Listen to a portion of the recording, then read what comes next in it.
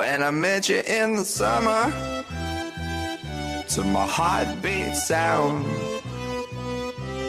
we fell in love as the leaves turn brown.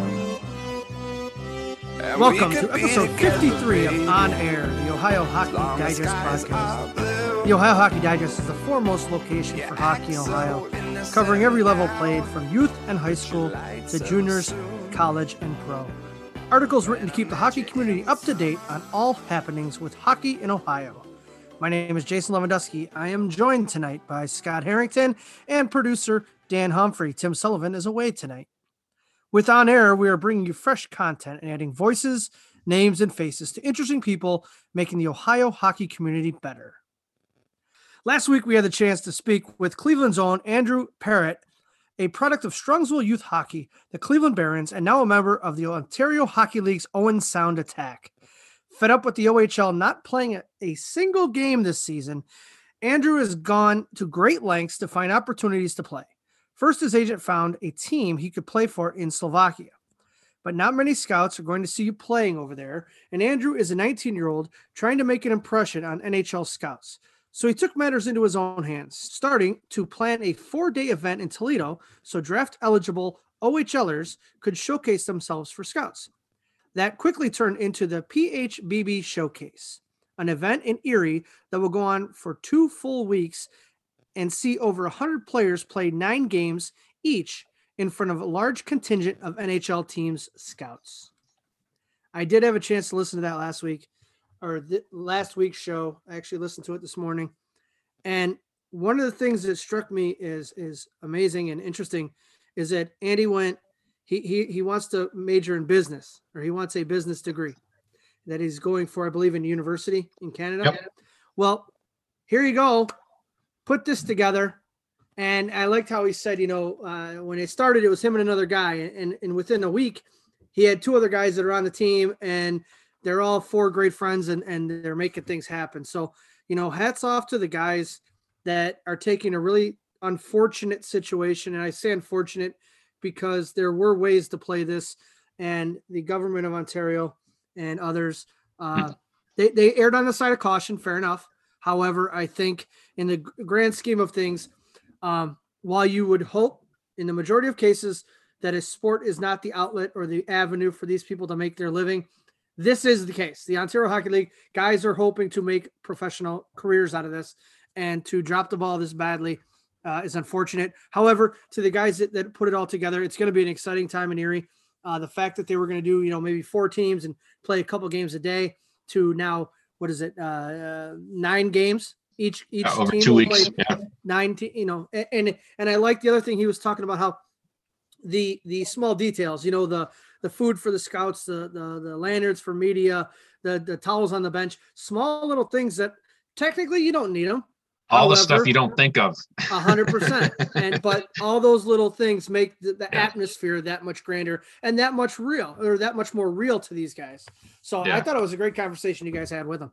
A great hockey experience, but a great, for a kid who's getting a business degree, obviously a great experience as well for that. And he came up with the idea. They were going to do it in Toledo, and it quickly, once people heard about it, it blew up. So obviously it was a good idea.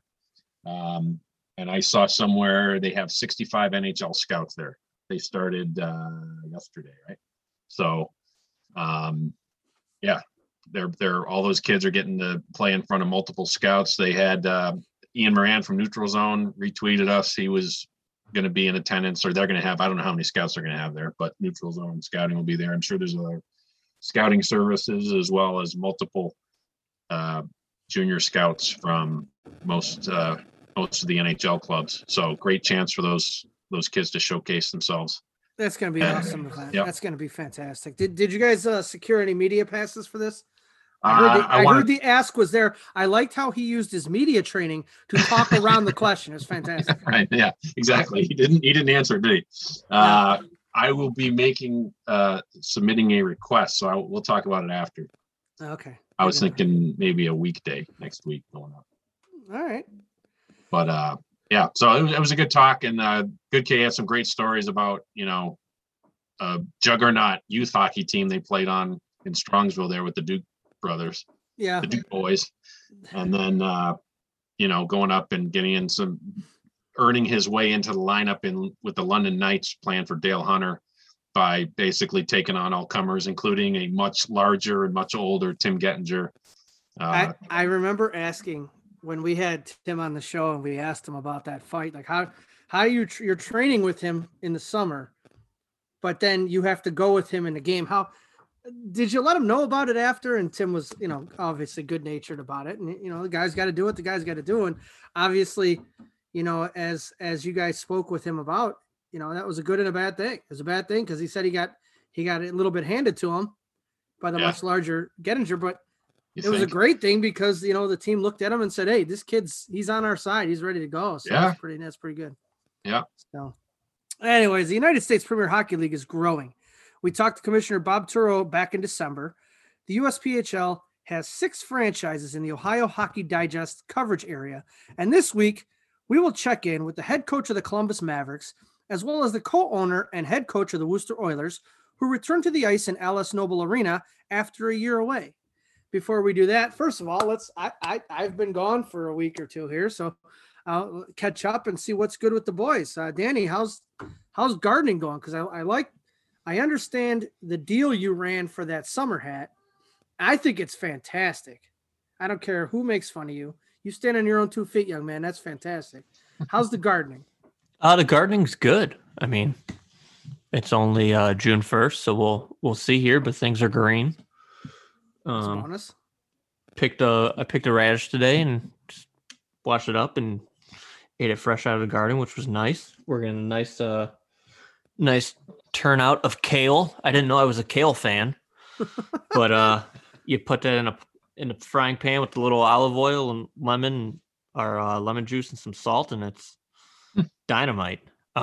One thing, kale chips going there. Yeah, we always make the kale chips. One thing though with kale that I found out, and of course, my wife makes fun of me, and I'm just the person who has the strangest facts on this show. I think to get a better tasting kale after you cut it or pick it off the plant, you're like when you wash it, you're supposed to massage the leaves, because what that does is it breaks up some enzymes or something in there, and it gets rid of the bitterness. So just remember, next time you have kale, you massage it. I'm gonna massage the bejesus out of it when I get it, buddy. Every leaf, that's fantastic. You gotta massage each leaf individually. Yes. Sounds like a lot. You got to make it feel special, Scott. Come on. It's not a pick and eat type thing. You got to massage it. You got to take it out for drinks. So I mean, what are we doing here? I'm not planting anything I have to massage before I cook it up. I didn't know this. It's just I read how to cook kale, and that's just what popped up. Massage it. All right. Well, hey, I love it, Scott. What's good with you? Oh, running the empire. Running the empire has to take a lot of your time. So what else? What did you have a chance to do recently? Still training. We're getting down to the nitty gritty for the big backpacking trip. So I can't believe how much money I've spent on equipment. Because when you do, legitimately, when you go on a trip like that, everything's got to be light, but it's got to be good. So rain gear, a chair. Like my son's like, I'll just sit on the ground. I'm like, dude, it's 2 weeks. Yeah. I'm not gonna want to sit on the ground for 2 weeks. I don't think he's grasped the fact that when we go on my mantra when we do regular camping trips is I can do anything for 2 days. I'll sleep on the ground, without a pad or whatever. I don't need a chair. I'll sit on a log, whatever. But for 12 days, you're going to need a place to sit. You're going to want to have a good pad to sleep on, all that stuff. So yeah, REI, the backpacker shop, no free ads, and Cabela's have got a lot of my money right now. Yeah. And they leveraged me into getting vaccinated. I'm not a non-vaxxer or anything like that, but I didn't feel the need to get it. To be honest, I've been exposed. I didn't get sick. I certainly don't want to make anybody else sick, but I felt at this point, everybody who wanted to get vaccinated has been vaccinated. But Boy Scouts of America sent us this thing that said, like at the last minute, you either have to be vaccinated or have a negative test like within 72 hours of showing up there or something like that. Like, well, Ooh. so if you get a false positive, which they don't tell you, there's a lot of false positives. You're basically rolling the dice and saying, okay, if a 4 comes up, you're out. Well, the flip side of that, Scott, is the false negative. That's true. And I had that. So right. My wife had that too. Did she? Probably because they didn't jam that thing far enough up your nose. They went easy on you and they didn't get the stuff on there. They may have. It's that is always possible. Yeah. So your son doesn't realize that after hiking for X miles a day, he's not going to then want to sit on same ground that was I don't think he's ever been worn out before. Okay, fair enough. We did a practice hike. We did 22 miles over 2 days. He's 120 pounds. He was carrying 35 pounds. So about 30, that'd be like me carrying 65 pounds for 22 miles. And a little bit, like the last couple miles, he was starting to slow down a little bit, but you're invincible when you're 15. Yeah. Don't worry about the that adrenaline's stuff. going to get going. Yeah, His buddies with him. He'll be fine. Yeah. So sleep with a rock as a pillow. Yeah. It'll be fantastic. That's good news. So it's coming up in a couple weeks. Good news. Well, the rain's coming here. The raining here today in Northeast Ohio. We're recording on I don't even know what date it is. I almost said Monday. Today's Wednesday, based on the holiday weekend. So, it's been warm, which is great. And with that warm temperatures in the month of June comes the start of hockey season again. So with that on the horizon, let's jump into the news and see what's making news in the world of hockey today. The Youngstown Phantoms held the first overall selection in phase 1 and 2 of the 2021 USHL draft last week. They used the first pick in phase 1, which is for 2005 birth dates, to select forward William Whitelaw from the Shattuck St. Mary's prep team.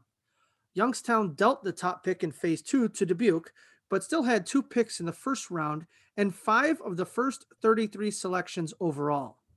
Phantoms general manager Brad Patterson added 19-year-old defenseman Chris Hedden, a 20-year-old center Morgan Winters, in the first round of phase 2. Go to www.ohiohockeydigest.com for a complete list of Phantoms draft picks. An intriguing offseason in Columbus got even more interesting last week as star defenseman Seth Jones announced his intentions to test the market as an unrestricted free agent next summer. Jones has 1 year remaining on his current contract and is eligible to sign an extension, but according to Sportsnet's Elliot Friedman, Jones has informed the team that he is not interested in signing a new deal in Columbus. The expectation now is that Jones will be traded this summer, so Columbus does not lose him for nothing a year from now. If it does play out that way, Jones would join the exodus of high-end talent leaving Columbus in the last 2 years, which also includes the likes of Artemi Panarin, Sergei Bobrovsky, Matt Duchene, Josh Anderson, and Pierre-Luc Dubois. So, what do you think? Could this be a negotiating ploy? Does he have no intention of coming back, or could this be positioning in the media? There's a part of me that says that this is positioning based on Elliot Friedman stating this on TV the other night that he's not going to sign yet. However, it's a different day and age where guys aren't loyal to the organization. Right, wrong, or indifferent. You don't get a guy like a Steve Yzerman that plays his full 20-year career in Detroit, or guys that spend, the entire duration of their careers wherever they may be. So maybe it's a chance of he just wants to go out to a different market. Who knows? I mean, why did Pierre-Luc Dubois want out? Why Artemi Panarin wanted the bright lights, big city of New York, and Bobrovsky wanted sunshine. That's all he really got based on the fact of what Florida has in the pipeline and that young kid that got some playoff time. So I don't know, man.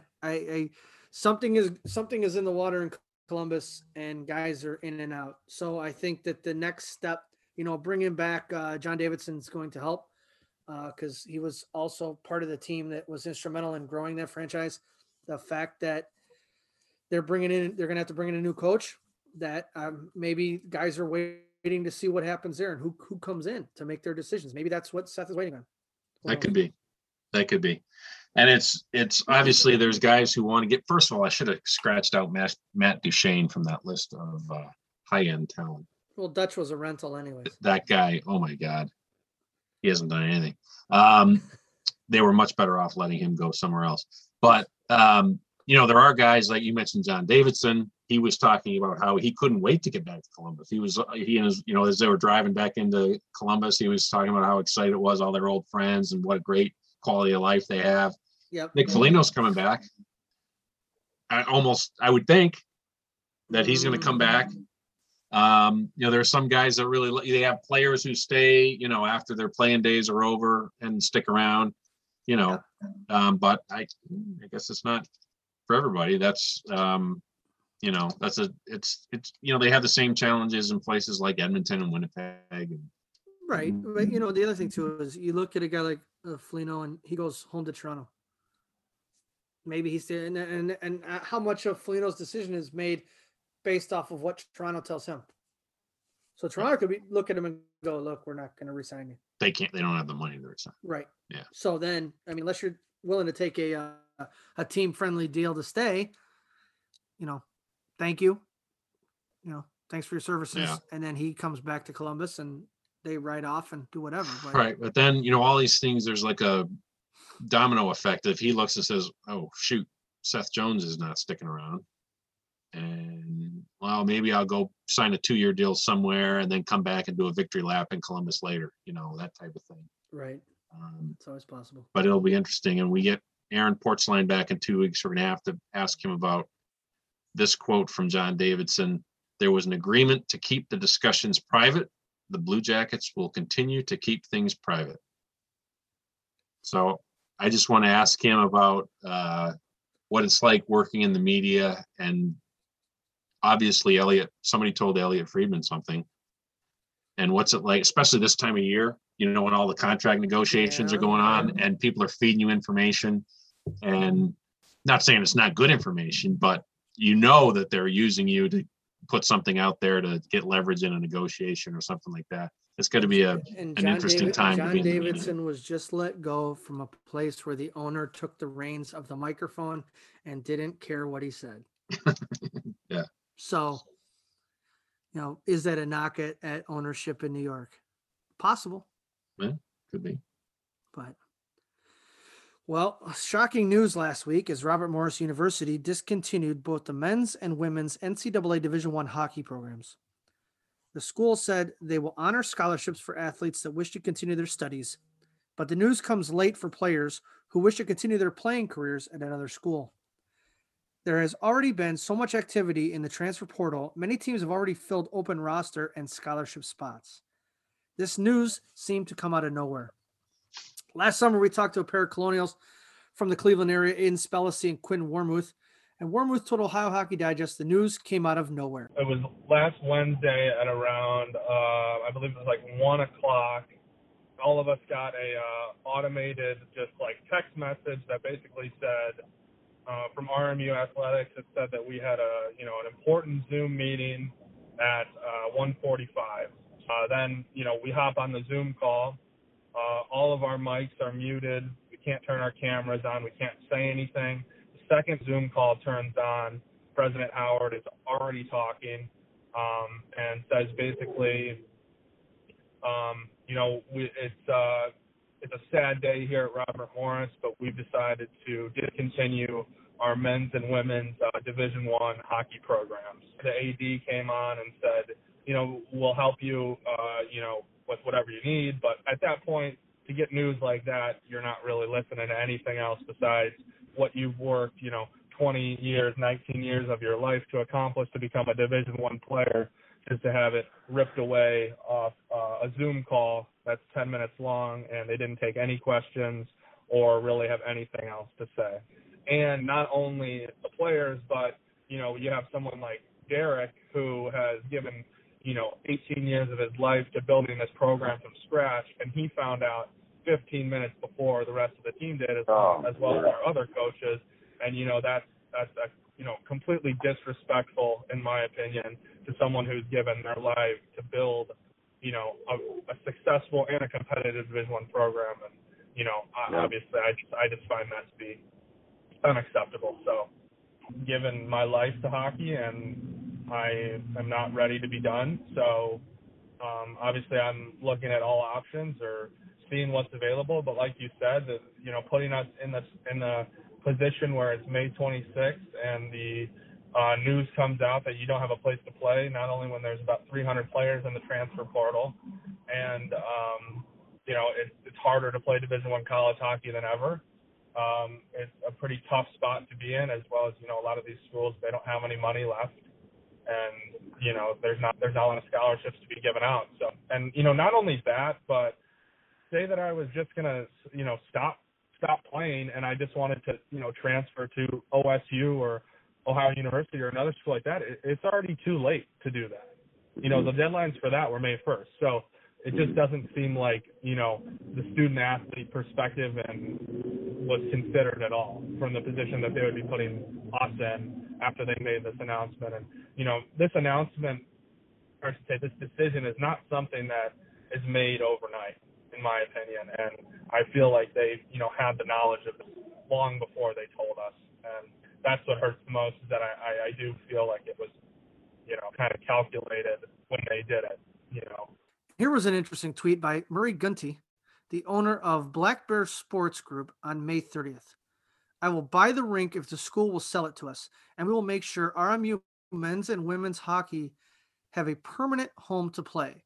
Black Bear Sports Group invests in sports and entertainment facilities and hockey tournaments and owns a portfolio of junior hockey teams that includes the Youngstown Phantoms. I just, the only thing I can tell you on this is it's a shame. It's a shame in how it went down. And my heart goes out to those kids that went there to play hockey and now they have nowhere to play. Sure. And this late in the game to try to move on. Yeah, the timing is just horrible. Yes. And we did reach out to Robert Morris head coach Derek Schooley, and he said he's not at a place where he wants to come on a podcast yet, but maybe in a couple weeks. So we're going to circle back with him. Yeah. In a little bit. Tryouts for the United States women's national team are going on this week at National Sports Center in Blaine, Minnesota, and 2 former Ohio State Buckeyes are participating. Defenseman Jinsey Dunn and forward Liz Sheppers are part of the camp, which will be used to trim a group of 40 players down to 28 that will continue to train together in preparation for the 2022 Olympics. The U.S. women are the defending gold medalists and have won gold in 8 of the last 9 world championships. They will try to make it 9 out of 10, August 20th through the 31st in Canada. I believe that's in Calgary too. Is it? I believe I read that this morning that the women are playing in Calgary. Okay. So at least Western Canada got on board with it. Before we get to our second round predictions for the NHL playoffs, any thoughts on the Game 7 in Toronto Monday night? Anything? Anyone? Bueller? I will say this. This is what like talk radio and sports, and I don't know if it's because I grew up listening to Boston sports media. The negative is always so much more entertaining to listen to. So I know you listen to TSN, I do as well. So I get in, I usually listen to it in my car on my way to work. Mm-hmm. I dial up and they've got all the stations there, and there's Montreal and there's Toronto. I don't listen to Montreal. I listen, what are they saying in Toronto? Because they were, not only were they heavily favored, up 3-1, and they lose 3 straight games, 2 of them at home. And one of the quotes, who said we didn't show up, we didn't start on time or something like that? Yeah. It's Game 7, Montreal, Toronto for the first time in 40 years. And you've lost in the first round of the playoffs the last 4 years, and you didn't show. You got off to a slow start. You weren't ready to. There's going to be a very long post-mortem going on in Toronto over what happened. As I listened to Andrew Raycroft this afternoon talking on NHL radio, he said, this isn't going to be a very fun off season for those guys. Oh my God. And, I had a conversation with a friend of ours that is a huge Montreal fan, and he was shocked by the outcome as well, even though he's a Montreal fan. And I look at Edmonton's departure from the playoffs. and they were supposed to, blow through Winnipeg, who was, riding like a 7-game losing streak or something coming in the playoffs. Look, if you don't have secondary scoring, if you don't have a third line, and no disrespect, none to guys like Joe Thornton or Spezza or Wayne Simmons, but all they had to do was shut down 2 guys. 1 goal from. That's all you had to shut down. All they had to do was shut down McDavid and Draisaitl, and they did it. Winnipeg did. Well, they got half their payroll in 4 guys. If you stop those 3 of those 4 guys. And shame on ownership, shame on management Is Wayne Simmons going to score? But you put, and not to say you put all your eggs in one basket. I know this is so much harder and more difficult to do than what we're talking about it is. But Carey Price, 1.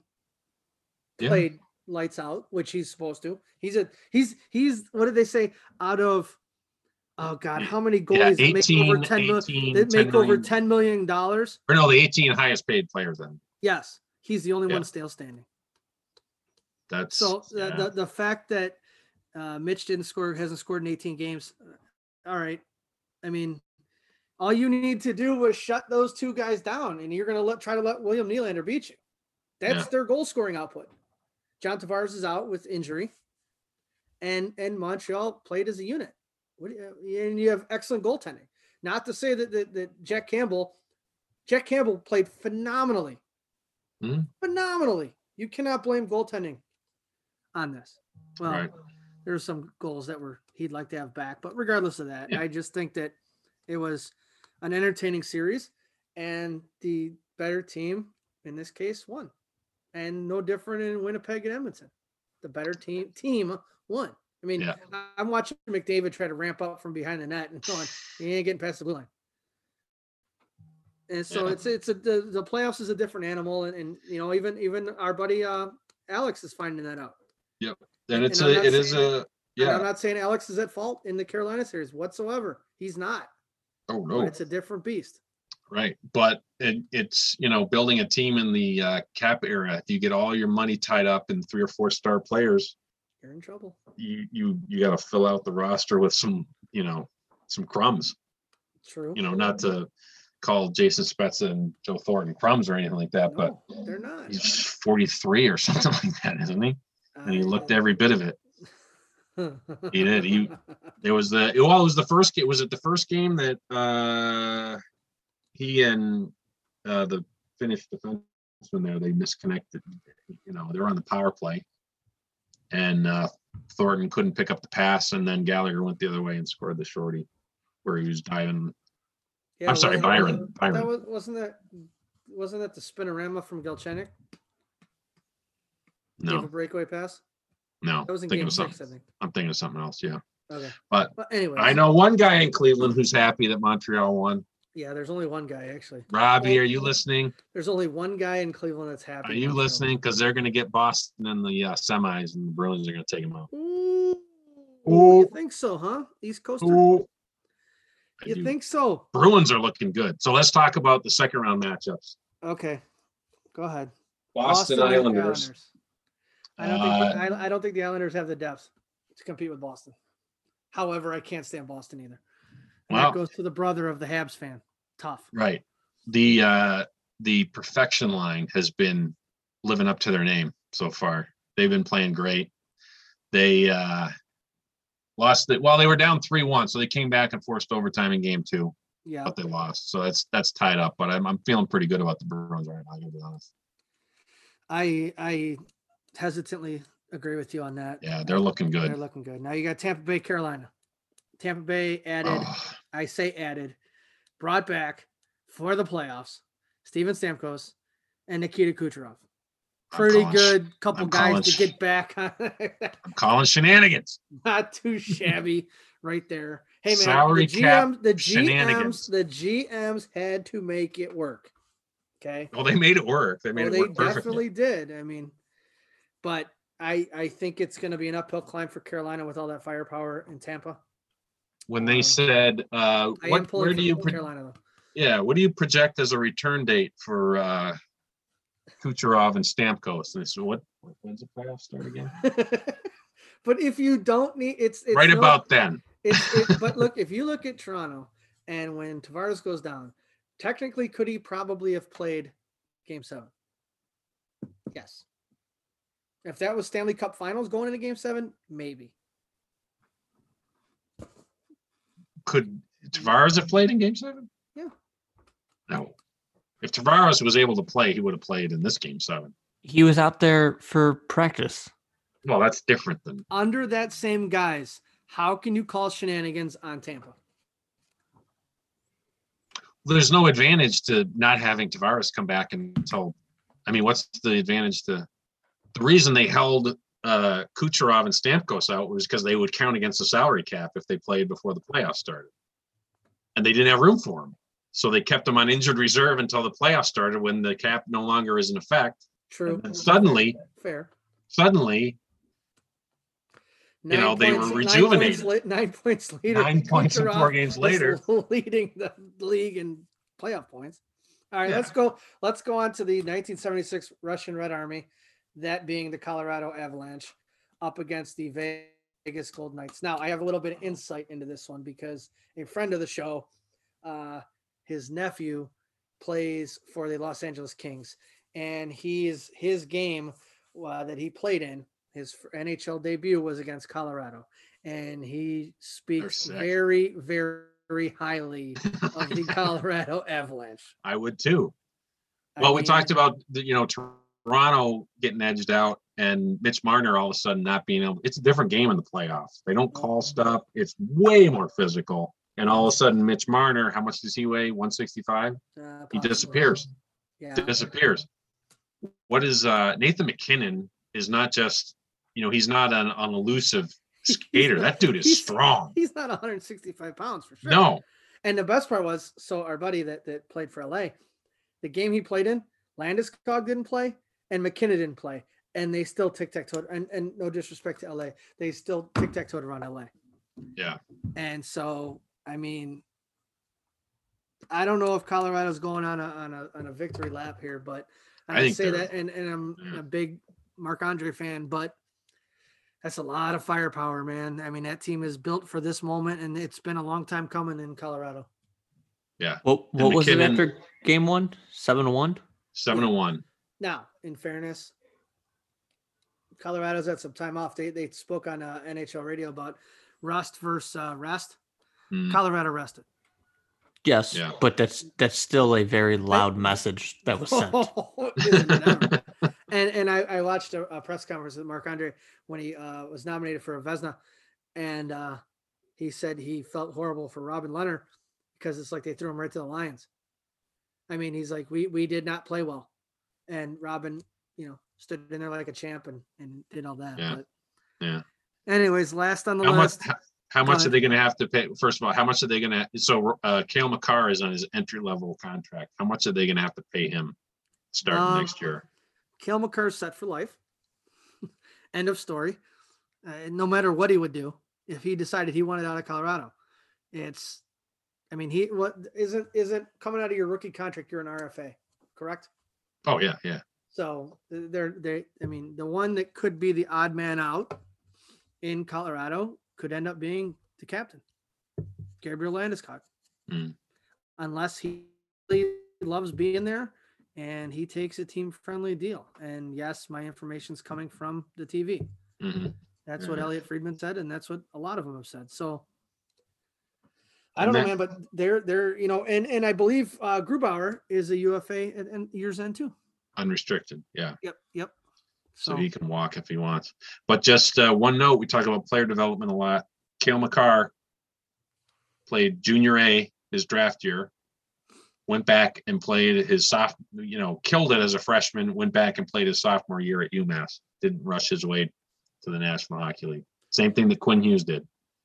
And that goes along with the conversations that have to be had from coaches, player, family, advisor, scout, and agent to say, right. You're not going to hurt yourself, Stan.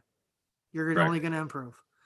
And good on him. I mean, the kid is, He's the equivalent to a point guard in the 90s basketball era that was just learning to turn guys inside out and break ankles. I mean, he's doing it on hockey. Ridiculous feet. Oh, he's such an amazing skater and very coachable too, from what I heard on TV. Last but not least, the Les Canadiens of Montreal. Les Habitants. And the Winnipeg Jets. Winnipeg's been, so you talked about Russ versus Rest. Winnipeg's been sitting around for a while.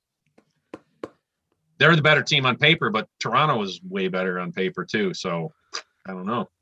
Connor Hellebuck. Hey, how about this? Connor Hellebuck, not a finalist for the Vezina, right? Correct. Does that put a bee in his bonnet? He's ready to go out there and win that series to prove some people wrong. Well, I'm not going to lie to you. I think the mustache brought out the old school in you, because the bee in the bonnet was fantastic. He's feeling the bee in the bonnet. I think that the fact that he was able to help keep the 104-point Connor McDavid at bay for 4 straight games, he seems to be a little bit fired up. And as we talked about numerous times already today, is that, playoffs are it's a different animal. And those guys that have played and have playoff experience, and they understand what it takes to rise to that occasion. And Connor Hellebuck is doing it. Yeah. And does Montreal have the scoring? They don't have the scoring, but they've got to be feeling really good right now. I'm going to interject. Yes. We're recording Wednesday, June 2nd. What's the score now? Canadians are up 3-1 at the end of the first period. No. Rust 12, rest. 12 shots on goal for the Canadians. Montreal? How many 3 have gone in? How many does Winnipeg have? 11. Okay. Well, maybe they. I retract my bee in the bonnet comment, or is that out there? That's right. Do not edit that out. So. Well, it's a 7-game series. So let's say if it goes to 7-game, you've got one goalie you're going to pick, Hellebuck or Price in a game 7. Who do you think's going to get it done? Who do I think? From a goaltending standpoint? Yeah. You already proved it in the hardest market you're able to do it in. Yeah. Carey Price.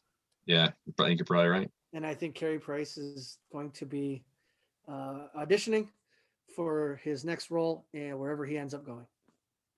Oh, okay. That's my thought. Well, he's a different goalie in the postseason. And that's coming from somebody who has him on his bench all year in the fantasy league because he wasn't startable. But he shows up. He did it last year too. Beat Pittsburgh. Yeah, there was a guy, a media guy, that said that he was. I forgot. God, he was covering a playoff series, or maybe it was a Hockey Canada thing, and it was a TV timeout, and he caught Carey Price yawning.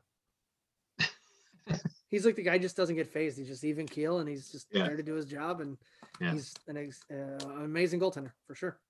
And the press, I don't know if you saw the post-game press conference, you would have thought he was on the losing side. He was just even keel. Somebody was watching the game with me, says to me, he didn't give him anything. I go, if you're in that Canadian market in Toronto and Montreal, where they are, I mean, there's days I feel bad for him because he can't do anything or go anywhere without being hounded, and they're not going to leave you alone. And he just feeds them nothing. He's used to being grilled for losing. So why give him anything different when they're winning? Yeah. I appreciate Carey Price for a lot of that stuff.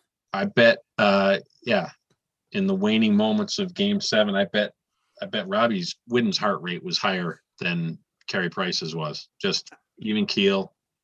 I guarantee he was as cool as a cucumber because, I mean, 1, he's not playing, and 2, he's not an overexcitable guy to begin with. I will not tell you the text message that I received from him when he knew the game was in hand, but it was, I believe it said, holy expletive. And I said, you're shocked by this? He goes, yeah. Well, here's hoping there's those Montreal, Toronto for the first time since 1979. Here's hoping that there can be a Boston Montreal Stanley Cup final for the first time. God, that'll be the Your first time ever. first time in so many years I don't even watch the finals. If Montreal wins this round, it just the parade route is planned. Yeah. Well, hopefully the Bruins don't have too many men on the ice this time. That's awesome. Exciting hockey. Exciting hockey. Yep. It's the best time of the year. It's time to get on air with our first guest, the head coach of the Columbus Mavericks of the USPHL, Mr. Nate Handerhan. Nate Handerhan grew up playing hockey in Ontario and was able to use his hockey skill to secure an NCAA scholarship at Niagara University.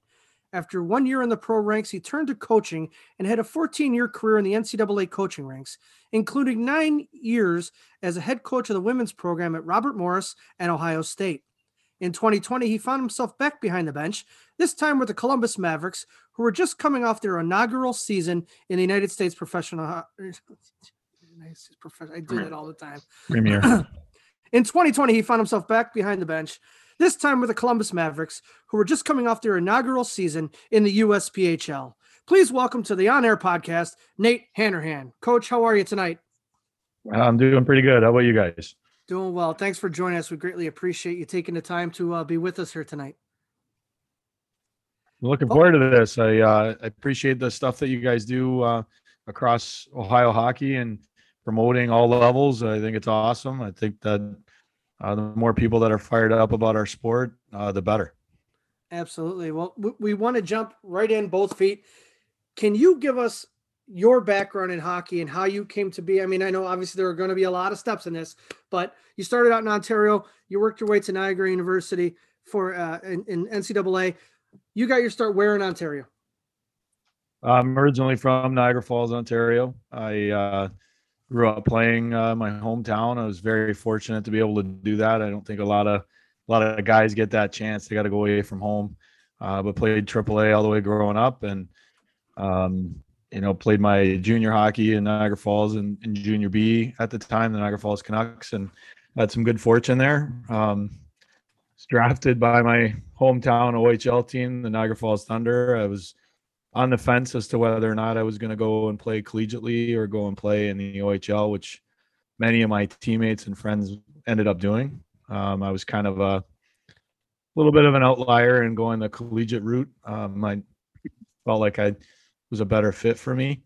But my hometown team felt like they wanted to take a flyer on me late and got me into camp a couple of different times, which was great to kind of measure myself. But it actually brought me to Niagara University. The assistant GM and assistant coach of the Niagara Falls Thunder at the time was Dave Burkholder, and he took an assistant coaching job at Niagara with Blaise McDonald at the time. And as they were starting the program from scratch, that's how they reached out to me. It was because Berkey knew of me, and it was kind of funny in the OHL process. There was back in the day, they used to sit down with these young kids and put contracts across the table from them, and the kids are really just excited to have an opportunity to sign a contract, and they don't particularly read it. Their parents aren't there, and they sign their opportunity to play in the OHL, which is great. It's awesome. It's the development league is wonderful. But I sat down and Berkey and his good friend Chris Johnstone, who was the head coach at the time, they said, "You want to play for us?" And I said, "Nah, I think I'm going to college." They're like, "Okay, cool." And it just kind of led down a put the full court press on you there.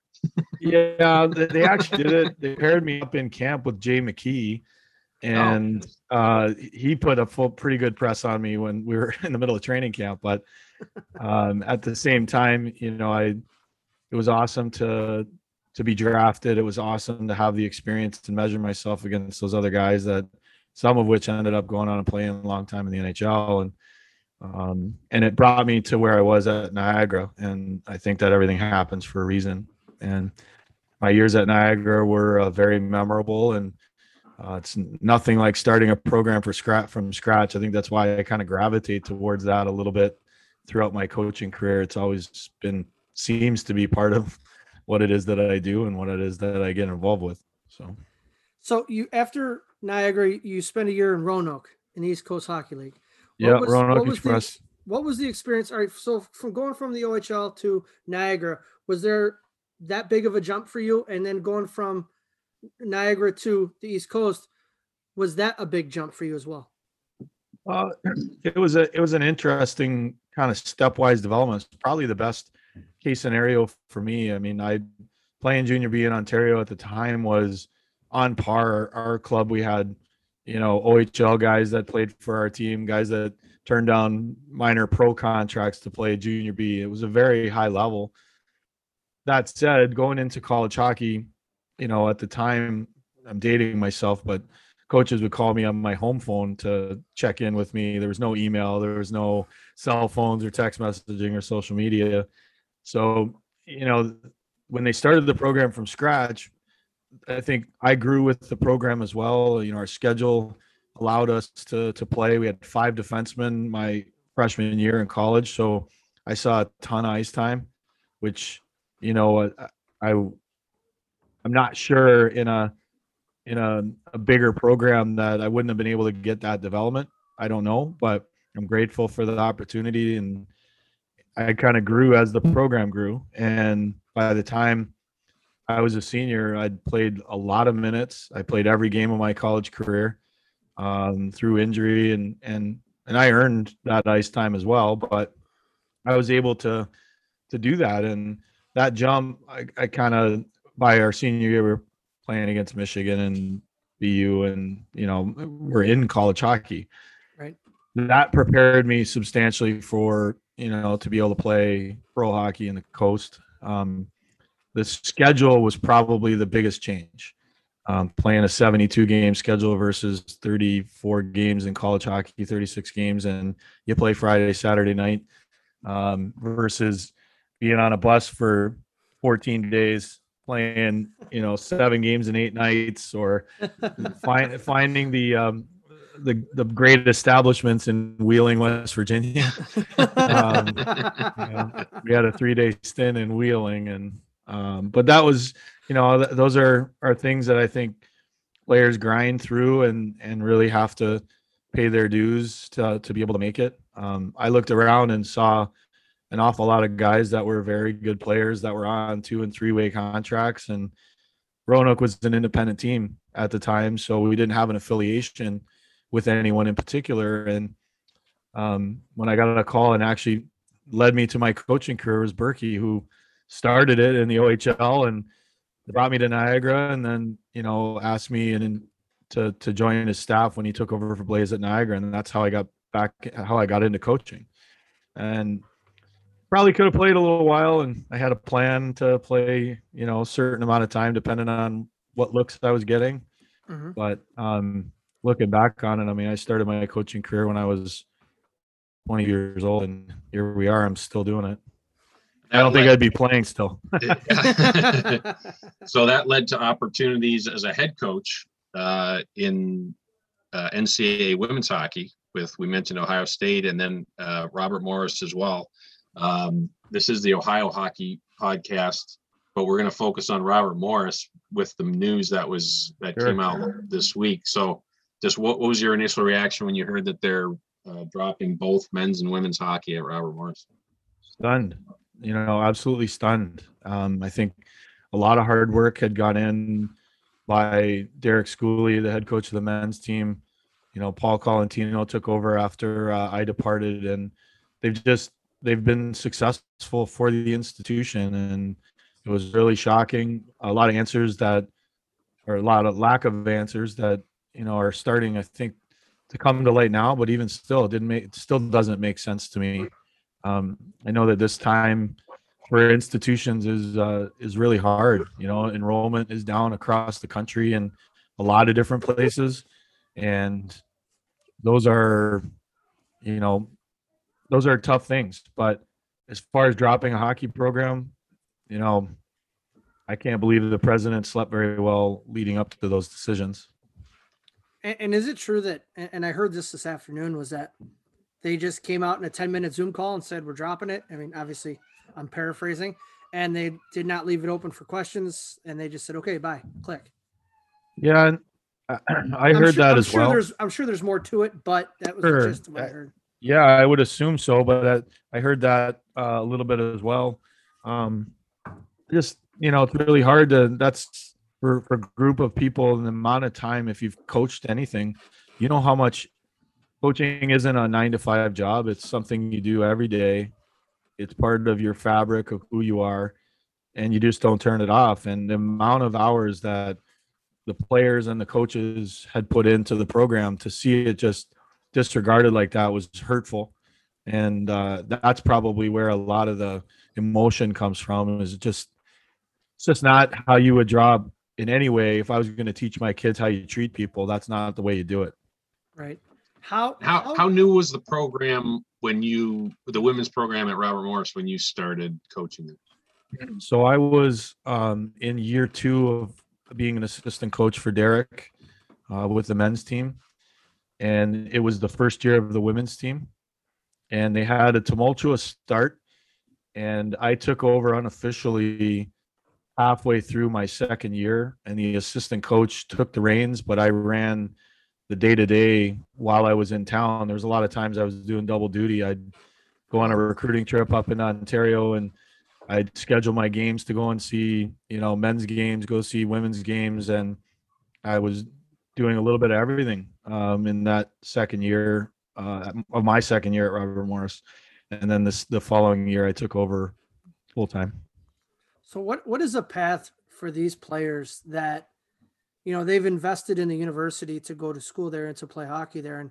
And I'm sure there's a good majority of the players there that went to go to school to play hockey and then get the education. What is a path that they could take when the rug is pulled out from underneath them this way? Well, they have a couple of options. One, they can stay at the institution and make the institution honor their scholarship, but that basically takes them out of the hockey playing world, unless they want to play for the non-varsity, the ACHA men's or women's program. They can transfer to another school, which with the current transfer rules in place, they could have done that anyways at any time. The problem is the late nature of this decision. As they're trying to line up their next spot, they would be doing this second half of the season in maybe January, February, March. That's when those things are happening. So there's a lot of clubs that are probably out there saying, we'd love to have you. We just don't have the room and we don't have the scholarship money for you. The other option for the men, they could try their hand at playing pro and turn pro. I'm sure there's an awful lot of parents and families that would be like, you're going to make them earn their money and you're going to stay in school and you're going to finish your degree if you don't have good options for yourself beyond that. And when they were doing the math on it, they probably figured, well, we have to honor all these scholarships, but how many are going to take us up on it? How quickly are they going to there be the attrition where kids are going to leave? You probably have some senior holdouts that are going to finish their senior year and maybe don't have a ton of prospects. But with the extra year of eligibility that those kids have, you never know where they end up. But the problem in college hockey, to me, seems like across Division I certainly is just available spots. There's more good players than there are Division I opportunities, because they don't have roster sizes of 40 and 50 guys like football and getting into even bigger ranges. Most college hockey teams are in that 28 to 32 player range. So 18 scholarships whacked up. Everyone thinks that you get a full scholarship. There aren't very many full scholarships in men's hockey unless you're an NHL prospect and high level player. And the timing is so unfortunate because there was so much activity in the transfer portal between the relaxing the rules on transferring and then giving the fifth year. There was just, everybody was moving, and now that's all kind of, the dust has settled, and then they find out. I also talked to, and we might have mentioned this last week, Io Adenye, who was a kid from Columbus who was playing at Alabama Huntsville. Same thing happened there. Mm-hmm. He's kind of, I don't know what to do. He doesn't want to stay at the school. He wants to go play, but everybody's filled all their spots. Right. It makes it really hard. I mean, I've been following the rule changes in the transfer portal closely because in addition to the extra years of eligibility, it has a massive trickle-down effect to our level, because if they have to push players back into junior hockey that have eligibility, then they're going to do that. I think that a lot of coaches would take a seasoned veteran on their team for an extra year versus bringing in somebody that's a little green that maybe is an extra year of seasoning. They're just out of the nature of what is, but it's so variable across the board as to what teams decided to do. Institutions, whether they could pay for the scholarships or not, whether or not they had the room, whether they wanted to bring back 4 guys out of their 6, or just it's all over the map. So I think the impact for those guys at Robert Morris is really, really challenging and unfortunate. Well, to get back into gear, I suppose, I guess you're with the Columbus Mavericks right now, the USPHL. How did you get to Columbus, or how did you get involved with the Mavericks? And what was your first impression of the USPHL when you got there? Well, prior to being with the Mavericks, I was coaching high school for the Newark Generals in the OSHL. Prior to that, I had been running my own business, Hammer Hockey Development. We work with defensemen and teams, and we do a variety of different things. But I came across Joe Gillespie, who ended up being one of the owners of the Columbus Mavericks. Him and Joey Rechtenwald are partners. And he approached me prior to the first season when they had first gotten a hold of a franchise. And the late nature that they got awarded the franchise had me a little bit worried of that we were going to drink from a fire hose right from the beginning, which kind of ended up being the case. The primary reason that I didn't take the step into it at that point was we had just come off winning a state title and finishing 3rd at nationals with the Newark Generals team. And I felt like I owed it to the organization and wanted to see the kids and see what we could do into the next season. And it was a great group of kids, great group of families that I had worked with for a real long time as one of my clients. So I've seen a lot of these kids develop and grow over a 5-6 year period. So, which fast forward to the next year at the state tournament, we lost in the semis. Played really well, actually, and probably deserved a better fate, but that's how the cookie crumbles. It turns out nationals didn't happen. Cincinnati had won that year. Mm-hmm. And, Joe approached me again. He said, I think we're going to have to change, and here, what do you think? And ready to take that step forward. And I was pleasantly surprised at the level of hockey with the USPHL. With such a big league, it's inevitable that there's going to be a substantial gap between the top and the bottom. With having over 60 teams at the premier level, that's the nature of what it is. But I think it also speaks to how much hockey there is out there, and that there's a lot of players trying to make their way and find their way to the next level. And whether that's Division I NCAA, Division III NCAA, or ACHA Division I, II, or III, there's an opportunity for all players to find their space. And our division is certainly, I feel, one of the strongest across the league. And having to play Metro, we played them 6 times last year. Playing Toledo is a great organization. Pittsburgh, Erie was down a little bit. I think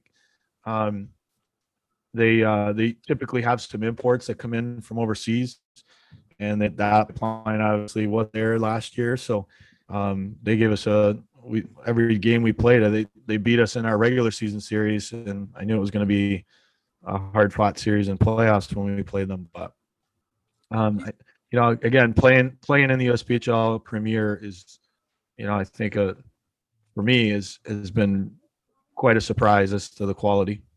Do you guys have an NCDC affiliation? We do, with the New Hampshire Monarchs. Okay. And how does it work for your roster in call-ups to them or call-ups to you throughout the season? Yeah. With last year being my first go around with it and us having to deal with the pandemic, it was tricky and challenging. Typically in any given season, there's a group of players that, by kind of our policy, they need to be up with that affiliate for at least a week. They go in, they skate, they train. If they get game time, they get game time. If they don't, they don't. We were fortunate last year to have a player called up and stayed up for the remainder of the year. So we lost the player and, had to backfill through some transactions and trying to figure it out. And I think that, that's my job. I mean, if I'm going to cry in my soup about losing a player up, I mean, that helps my program. Absolutely. So. And who was that player? Trevor Shearer from Hilliard. Nice. So Trevor was in the NA for a little while. Last year, I said there's so much turmoil. He came in and played with us for the first 2 months of the season, and he was awesome. I mean, he's such a good kid and good leader, and deserved to go up and stay up.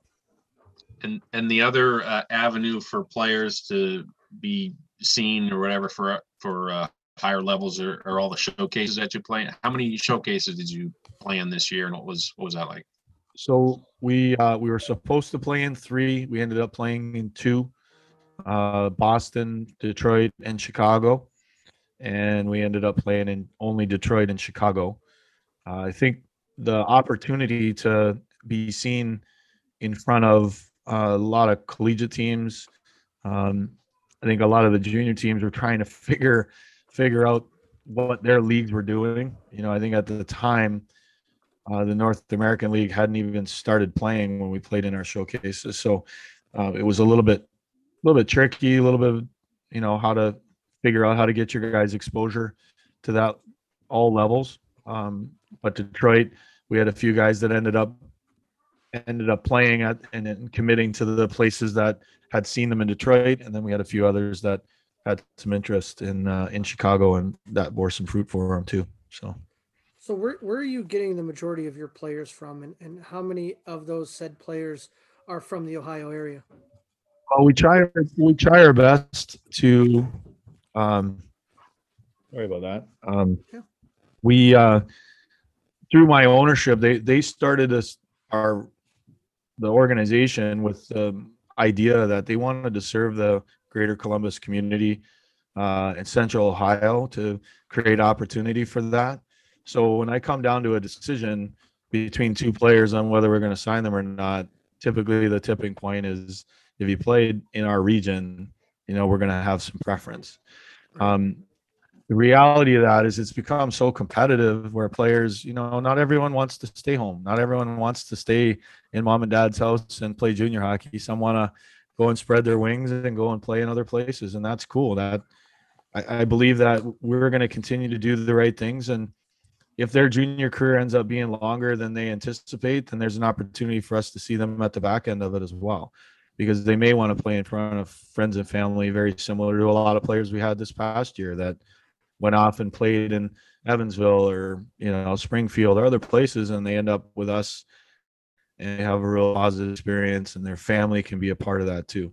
So I would say the bulk of our schedule, of our roster, is going to be, Ohio kids. And I told my assistant coaches when we're scouting and looking at players, we got to be good in our own backyard too. We got to know the players that are here and, help develop, be a part of our community at all levels, and really try and grow that, because I think hockey needs more people pulling in the right direction instead of fighting against the tides against one another.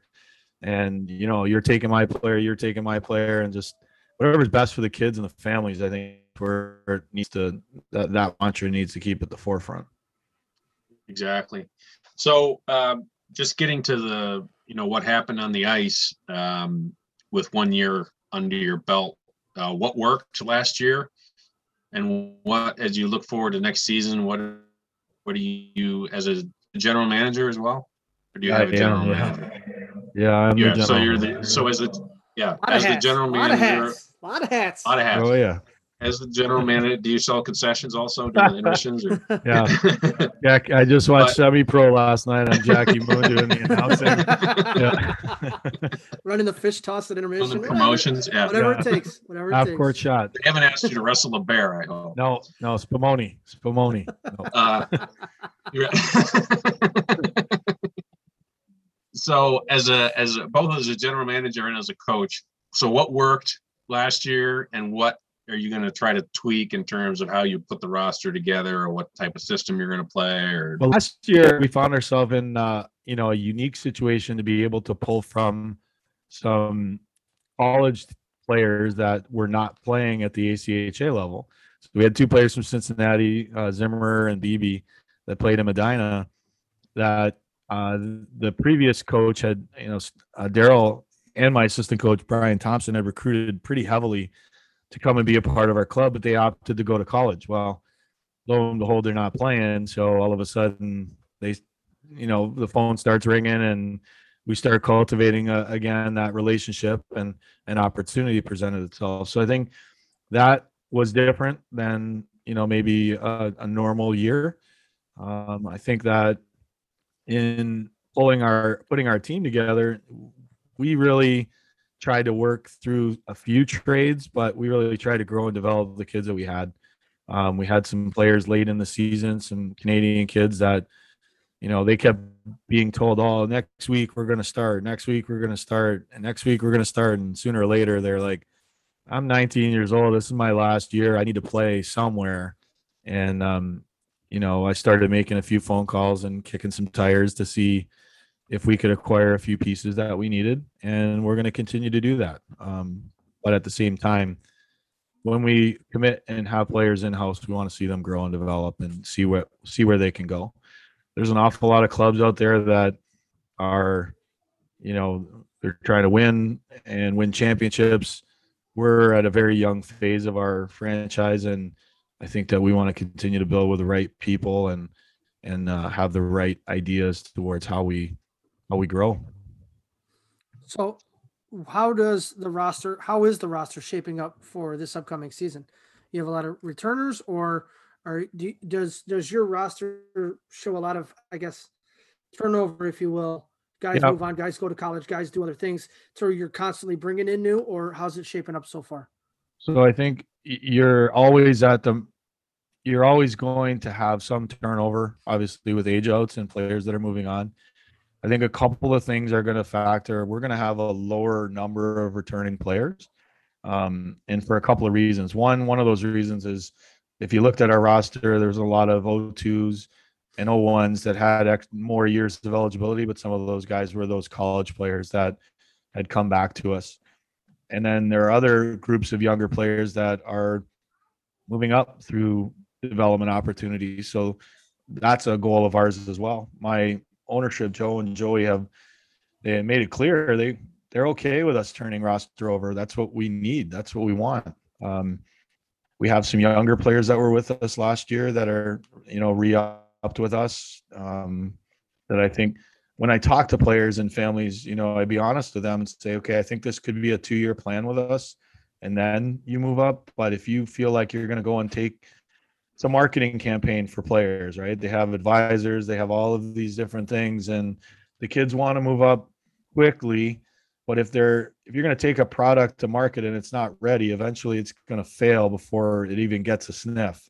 So I try and encourage patience with our guys to try and help them understand, like, just stay with it here. It's okay. If you don't like what we're doing and it's not working, no problem. Then, you can figure out another opportunity. But our player reviews and some of the things that have come back to us, we try and ask our players regularly how things are going. How do we get better?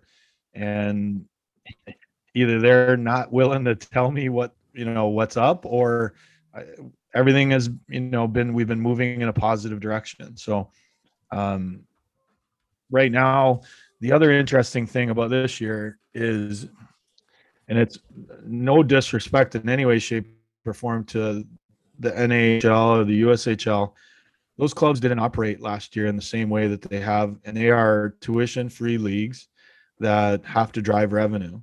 So from a camp perspective, there's an awful lot of kids that are going to main camps in the NA, where in an even season, maybe they have 6 teams, maybe they have 8 teams, but maybe this year they're like, we're wide open. How many of our kids we can get to sign up, we're going to get them to sign up. And what that's done is, for us, is it's made kids a little bit more reluctant to pull the trigger at our level. And even though we may talk about, hey, listen, we want to see you move up, we never see you, we have to have a sign so you have a fallback place to play. And to be honest, if we were talking to guys that were reaching to play at the USPHL Premier, probably not going to be as quality a team as I'd like us to be. So we're going to sit in the weeds a little bit and try and continue to cultivate relationships with guys that are, working to try and find homes on those NA teams or the NCDC teams. And then, August is going to be a busy month for me. So talking about the summer schedule for you and where you go out and, what are your plans for scouting? What's your recruiting schedule? Do you have any tryouts on the calendar right now? Are we going to see you at Winterhurst again?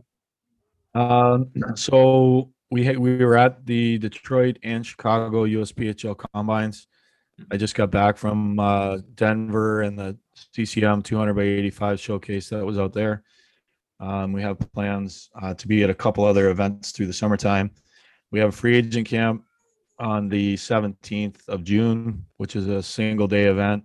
We have a prospect event the 25th and 26th of June, which is a 2-day event for more guys that are coming in from potentially further away.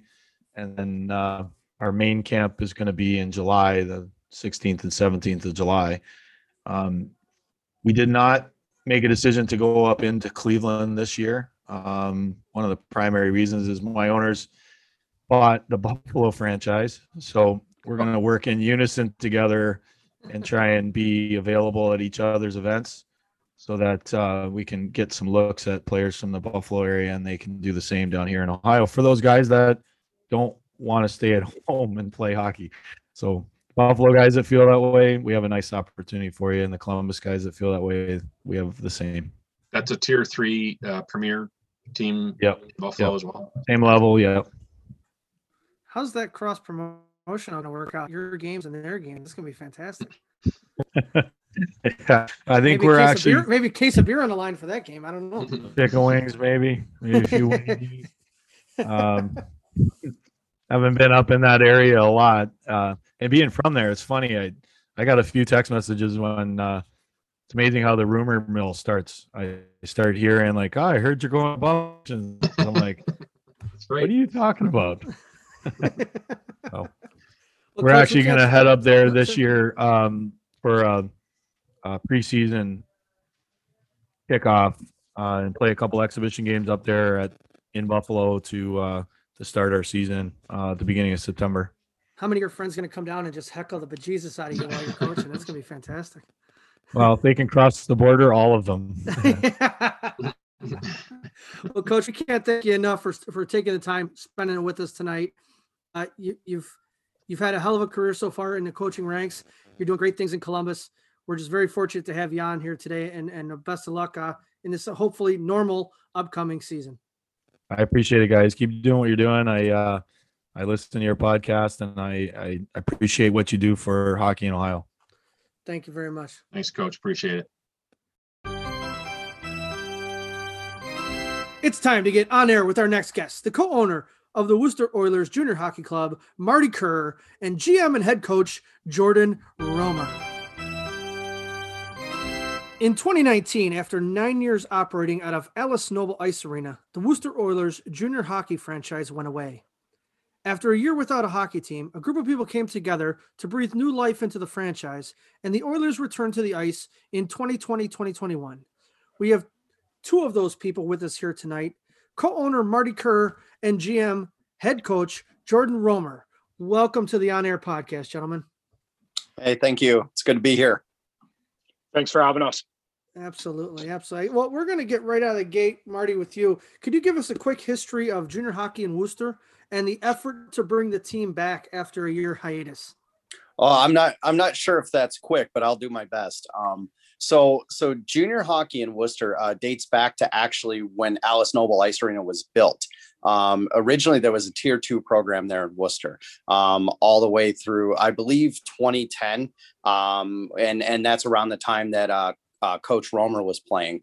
And they actually won a national championship during that time. And then after that, there was a brief stint with the NA3. And ultimately we moved, as well as most of the teams in the USPHL Great Lakes division, to the USPHL in Tier 3. So Worcester's always had a strong hockey program, and it's very interesting because those who haven't been to Worcester, I always say it's the most interesting little city in Ohio, and I've been all over this state. And it's funny because, you know, if you think about Ohio, most people think about the 71 corridor, right, from Cincinnati to Cleveland. And it's like you go halfway between Cleveland and Columbus on Route 83, you turn right, and you go through about 10 miles of cornfields, and then there's a city all of a sudden. You know, and that's Worcester, and it's a city with a major college. And back in 2003, Don Noble, Don Noble, Senior, had actually, he was a former CEO of Rubbermaid, and he actually built the Alice Noble Ice Arena and named it after his wife, Alice. And it's funny because if you ever look, fun fact about Worcester, if you look at an aerial view of the rink, it actually spells out a W for Worcester. So we always call it the biggest love letter ever written. So part of the background with the Oilers is, so it was 2 years ago. Gosh, 2020 has me all thrown off right now.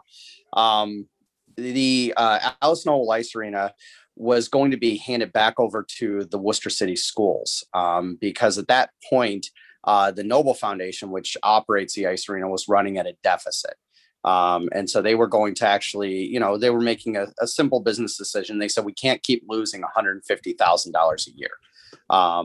And there was a strong youth organization there, as well as a strong figure skating organization. There were adult leagues there, plus the Oilers. But the ownership of the Oilers at the time, they were having trouble putting a team together for a myriad of reasons. And so they had taken the season off. Well, during that time, a group of people, myself and one of the owners, Eric Robinson, being part of them, had gotten together, and we actually raised, with a lot of help from the local community, we raised $200,000 in pledges over 3 years. So that's $600,000 total.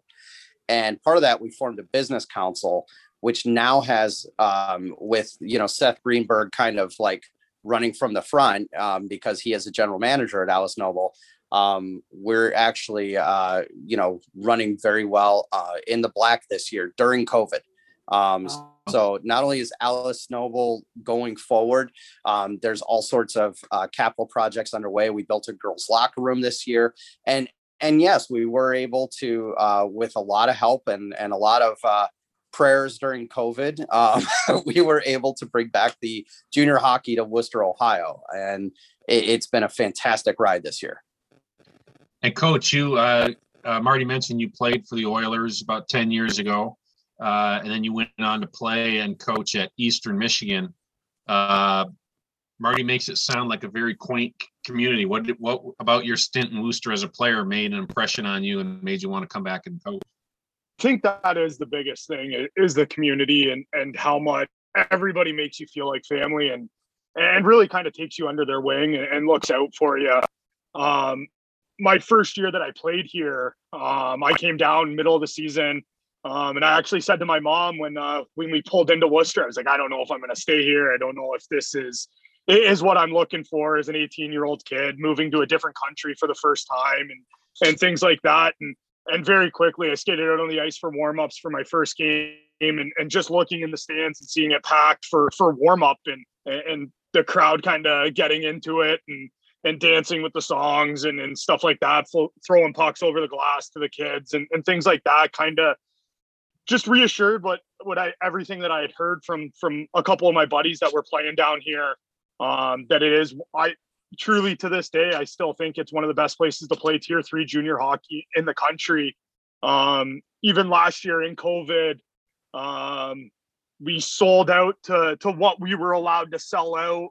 All of our games, except for basically one makeup Thursday afternoon, 1 o'clock puck drop game. And even for that game, we were over 90 fans. It's walking through town as one of the players.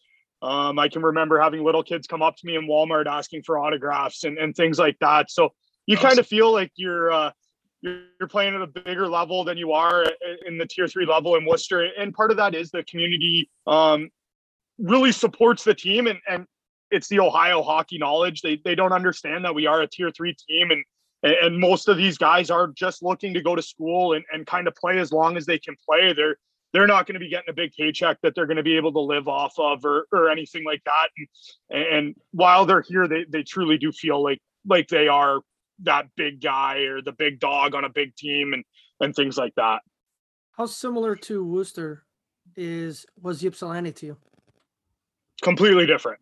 Was it? Completely different. Absolutely. Yeah. Completely different. Ypsilanti, yeah, it's its own town, but it's kind of grouped in with Ann Arbor now. So you kind of get the carryover from Ann Arbor and U of M and things like that. And Worcester, I could walk around in Ypsi with my Eastern hockey jacket on and people didn't even know Eastern had a hockey team at some points. And here in Worcester, I mean, I'll walk into Walmart even now without my jacket or a shirt on, and people still recognize who I am to this day. And from my playing days, people that weren't even in the rink last year, didn't want to come with COVID. And I've heard a lot leading up to next year. Hopefully these restrictions can stay where they're at now, and people are already talking about coming to games. And Marty and I kind of talked a little bit about home opener, and I've kind of reassured them, like, I don't think it's going to be a problem selling out the home opener. It's going to be getting the people to come back for games 2 through 24 or 22, sorry, at home. But even those, I mean, this community is special, and it's a town of its own. That's awesome. So to both you guys, a year ago, you're putting together an operation and a roster from scratch. What were the key elements of the foundation you were trying to lay down, and how successful do you guys think you were? The biggest things for me were, number one was make sure we have enough guys to play. That was first and foremost. I want to make sure we have a roster that we can ice a team, and we're not in the same situation that the team was the year before. And then once we got the guys, we got the team, it was starting to establish our culture, starting to establish our work ethic that we like, and little things like that. And to be honest, I think we did a lot of good things this year, and I think that we did a lot of things that was a learning experience that we can learn on, and moving forward, we now have a plan in place that we're able to fix those things. And as an organization, we're extremely excited for the 21-22 season and moving forward. And just kind of the big thing here, the big thing that I was looking for in a junior team, and I tell guys all the time, when I first interviewed with Marty and Eric, I was almost interviewing them as well to make sure that what they wanted with tier 3 aligned with how I wanted to coach a tier 3 team and run a tier 3 team. And first and foremost, that was for the players. At the tier 3 level, my opinion is it's all about development, both on and off the ice, and then helping guys advance, creating as many opportunities, whether that's tier 2, college, NCAA, CHA, it doesn't matter. To me, it's just getting guys to the next level, getting guys the looks that they can get, and helping guys out. And we all know that some of these guys, 16, 17 years old, moving away from home, it's a learning experience for them, and kind of easing them into what junior hockey is, and what how difficult it really is. And how about the on the business side, Marty? I know it's kind of unfair to set the baseline during a COVID pandemic. Well, it's very difficult. You know, we had, little to no information. Eric and I had no idea what we were getting into. And it's funny because when Eric and I first decided to do this, you know, I'm a business guy. I'm an accountant and a lawyer. I'm probably the most boring person in the world, and I can't even ice skate, guys. So there's your fun little fact for the podcast, is that I own a junior hockey team. I can't skate. Jordan makes fun of me for this all the time, but I love this sport and I love the boys. And the thing is that, you know, coming at it from a business standpoint, I said to Eric when we first put this together, I said, if anyone walked into my office with this as a business proposal, I would laugh them out of my office, down the hallway, down the stairs, into the parking lot, and probably all the way out of the parking lot. Right. And, you know, but when I said, you know, when we decided to go forward, I said, you know what, to heck with it. We're going to have the best time ever. right? That's the only way this is going to be worth it. I said, let's go out and hire somebody that believes in this community and in this sport the way that we do. And honestly, Jordan, he doesn't know this. So the big reveal, guys, Jordan was a complete accident. And it was the best accident we had all year, if you ask me. He crossed our radar by accident. And Eric and I were looking at several candidates at the time. And then we said, oh, well, what about this guy? And it's funny because Jordan mentions the hockey community and how people still talk and everything. We actually went. I mean, Worcester's a town, a city of 30,000 people. People still remember who Jordan Romer is because we went and asked. And we said, you know, is this guy going to buy into like what we're trying to do here, our culture, all that stuff. You know, putting together the baseline and I mean, if you see our website, if you see our Facebook page, our Instagram, the biggest thing we try to do is we're player first, and we want junior hockey to be a fun experience, not just a competitive experience, but it should be these guys. The way I look at it, I read a paper about junior hockey and the growth that it brings to players, young men. And you know, nowadays, unfortunately, in society, we tend to shelter our kids for far too long, if you ask me. And then suddenly they're 19 and we say, hey, go to college, figure out what you want to do for the rest of your life. And there's no safety net, right? Well, junior hockey, I think is a nice little bridge to that safety net. It creates that safe space, that area for kids to grow and still have a place where they can be caught. So going into this year, that was the big thing, is to actually kind of give them that good time within the rules, right? You know, but nobody wants to play for a nunnery. So, you know, like we do things. There's two personas. Jordan always calls it, you know, business Marty and online Marty. And business Marty's a very serious guy. On stage, Marty, I mean, you see it on the face. I joke around. I laugh at things. I'm even at the games. I mean, I'll tell you, most of the refs in our division know me because at away games, I go to a lot of our away games, and I'm just a fan. So I'm chirping the refs just as much as anybody else. I've literally had refs skate over and say, "Hey, aren't you the owner?" And I'm like, "Yeah, get out of here. Start making good calls." Yeah.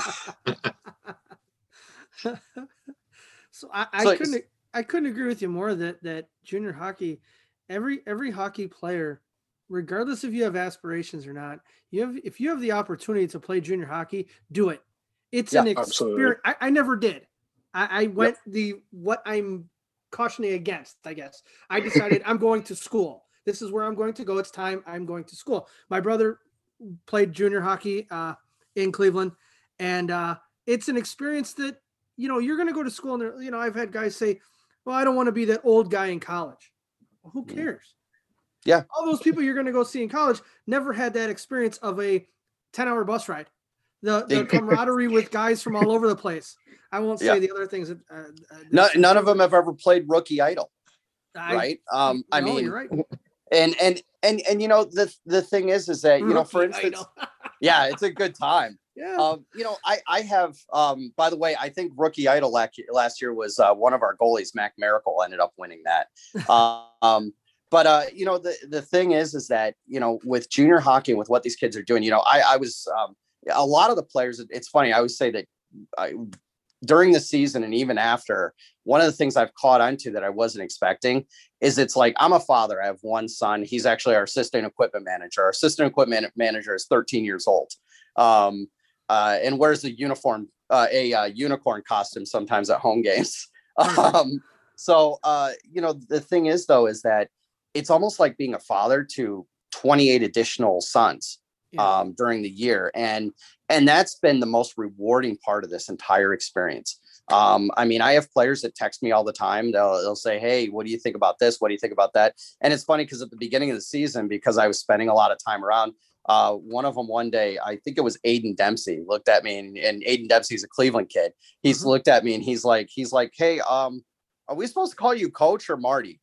And I'm like, just call me Marty, man. It's all good, you know? And, you know, but these guys, I mean, they text me, they talk to me. I had one last week and he was like, well, I really want to play another year, blah, blah, blah. I'm trying to work out my schedule. And he really wants to play. And he's like, I just don't know because, I'm like, he started to do a year of remote school because he could do that last year. And he's like, what do you think? And I said, education's important. I mean, you're talking to a guy with 3 degrees. But what I told him is I said, you have the rest of your life to be an adult. You have 1 more year to play junior hockey. And it can be as big as you want it to be and as small as you want it to be. And that's the thing. It's the experience. And that's what a lot of players, I think, get when they come to Worcester. So how were you guys able to leverage Ohio grown talent to build your roster? Ooh, Jordan, can I take this one? Go ahead. Okay. So, when you look at it, a lot of what we did was, we worked with groups like, we worked with Russ Sinkwich over at Ohio Hockey Project. As a matter of fact, Ohio Hockey Project became our goalie coach, Ed. I can't say Ed's last name, but Ed. Zadulczak? That's it. Yeah. That's it. We know Eddie. And he helped out a lot with our goaltending towards the end of the season. At the beginning of the season, we had ETM goaltending that was helping out. And unfortunately, Sebastian had to go back home. But really getting out in the communities, working with the high school coaches, not in the sense that we want to take their talent, when they can still play high school minutes, right? Working with those high school coaches to see who's graduating, who do you think is going to be good at this? And we've started to build some really great relationships with, not CSHL, but the high school CSHL, as well as the OSHAA.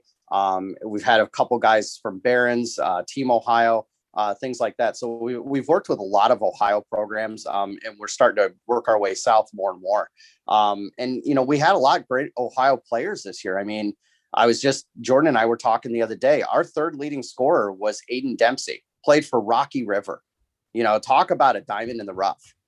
I mean, the kid scored, I think he was 0.75 points per game in his rookie year. And honestly, just an amazing work ethic, amazing athlete. You had in goaltending, you had Luke Bell and Rob Holden, right? Rob was a rookie this year. Luke, it was his 2nd year playing. He'd come up for the Columbus Mavericks. Between the two of them, those guys had 1,441 saves in the season, and they pretty much split time equally in the net. So I mean, they were great kids. Even going to Rob's brother, Will Holden, his rookie year. Great 2nd line kid, and I know he's been working in the off season. Luke Guggenbiller from down in Miami, great guy, great friend, great player there. Good team guy, right? Always there for the team. To the point where he's taken his off time in the summer, and he actually took it upon himself to clean the locker room and scrub the logo on the floor to make it nice for next season. And then you have guys like Tony Romani. Tony Romani's a homegrown Worcester kid, as well as AJ Candle, Kobe Greenberg. Kobe came, Kent had suspended his season, and Kobe came and played a few games for us after Sebastian Smith got hurt. All of them added great things to our roster. And honestly, I couldn't be happier. Jordan, anything you disagree with there? No, I agree with all that. I think just to kind of go back to how do we get these Ohio kids? And I think last summer for me, especially, it was getting to know some of these coaches, especially the high school coaches, and then gaining their trust, letting them know I'm not going to steal a kid that's still in school if he's not ready to come, and a senior to play him 50% of the games. To me, that hurts us too. Him going back and playing a full season of high school, playing on the first line, playing power play, playing penalty kill, that's only going to help him develop. And going into next year, he's going to help us more.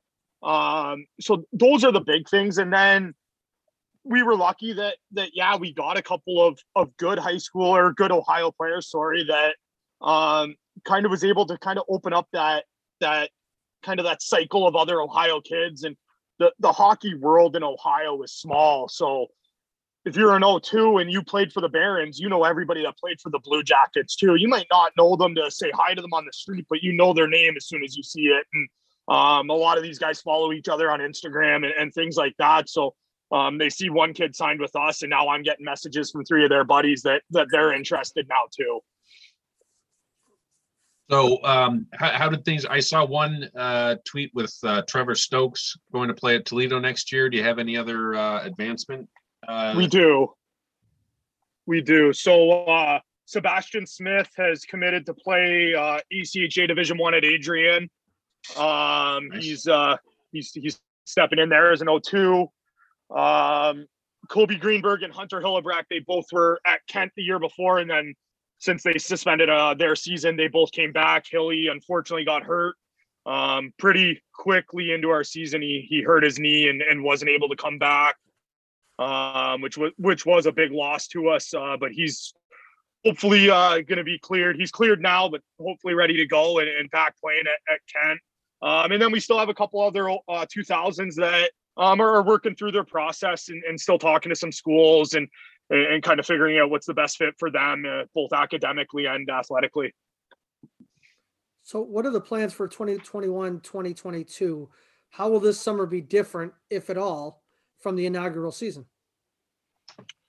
The biggest thing now is we have a base. We have returners. We have some guys that we can build around, where last year I stepped into a job where I had nobody. I didn't have anybody to build around. I didn't have a top pairing defenseman to find a partner for, a first line center, anything like that. Right now, I was in the office today, kind of just writing down what I think we can look like line wise. And not that last year wasn't exciting, but going into this year is a lot more exciting. I think that we all feel pretty good about where we're at and the direction that we're moving in, and some of we have reaching out to us and we've reached out to that. Kind of the word has started to get out that Worcester is a good place to play, that we look after you guys, that we take care of guys to as best as we can at the junior level, right? I mean, obviously there is still discipline and stuff like that needs to happen, but I think that's the biggest thing. Last year, nobody knew who we were. I was a coach from college. I coached at the ACHA level. I had 1 year as an assistant coach in the GMHL. Nobody knew what junior hockey was to me or anything like that. Marty and Eric didn't know what they were getting into as owners. Now they kind of understand. They know where I need help. They know where to ask me to help to do things and things that just aren't important at the junior hockey level or just aren't necessary for junior hockey players, and they understand that. So going into next year, we're excited. We're looking forward to it. We have camp coming up here in a couple of weeks, and that's kind of our first step into jumping into the 21-22 season kind of head first, and let's try to make as good of a run as we can and try to get as many guys as we can opportunities at the next level. So you brought up the offseason, the camp coming up. What does the offseason calendar look like, and when are the tryout camps set for? So we have our only camp scheduled right now is June 11th to 13th. That is just basically our open free agent camp. We are talking about possibly having another camp, but where we're leaning more towards right now is doing like a weekly skate with all of our returning guys, and then just kind of opening that up to other players as well that are coming into that want to look to have a tryout or anything like that. Other than that, we were 2 weeks ago in Chicago, a couple of weeks before that in Detroit.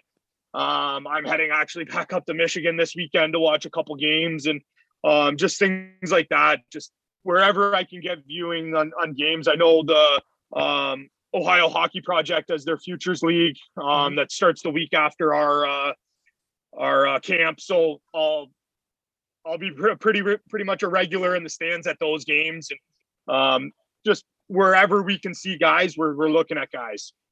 And if you can't attend those games in person, you can go to www.ohiohockeydigest.com and find all the player stats and results there. Just saying. Awesome. Good to know, Scott. See, that's what we call a humble brag. If we want, I did all know the way that. down I to the did look at it Pee-wee, a couple times last year. all the way down to the Pee-wee level this year. Oh, the Pee-wee level. So I was uploading all the rosters and for the U18s, U16s, and the Summer Elite League for the older guys. It's a crazy league he's got going. It is. Pro and he does an college awesome players. job. Yeah, it's fantastic. So from an ownership standpoint, Marty, what does this offseason look like for you? Well, the off season for me, honestly, it's been busier than I wanted it to be. So we are going to be the Worcester Oilers. It started last year. We're going to have a new look. And I don't want to reveal too much right now. We're actually going to spend the next week leading up to camp, kind of giving some previews. But our colors are changing. Our logo has changed. A lot of people have seen that. We've gone with more of a classic, round logo. That incorporates a lot of what the modern Worcester hockey world is about. We have some representation from our youth logo and our high school logo there at the program, and it kind of culminates into that junior logo. Changing the colors, making Ollie first and foremost, those people who've seen, kind of the mean guy holding the hockey stick. That's Ollie the Oiler.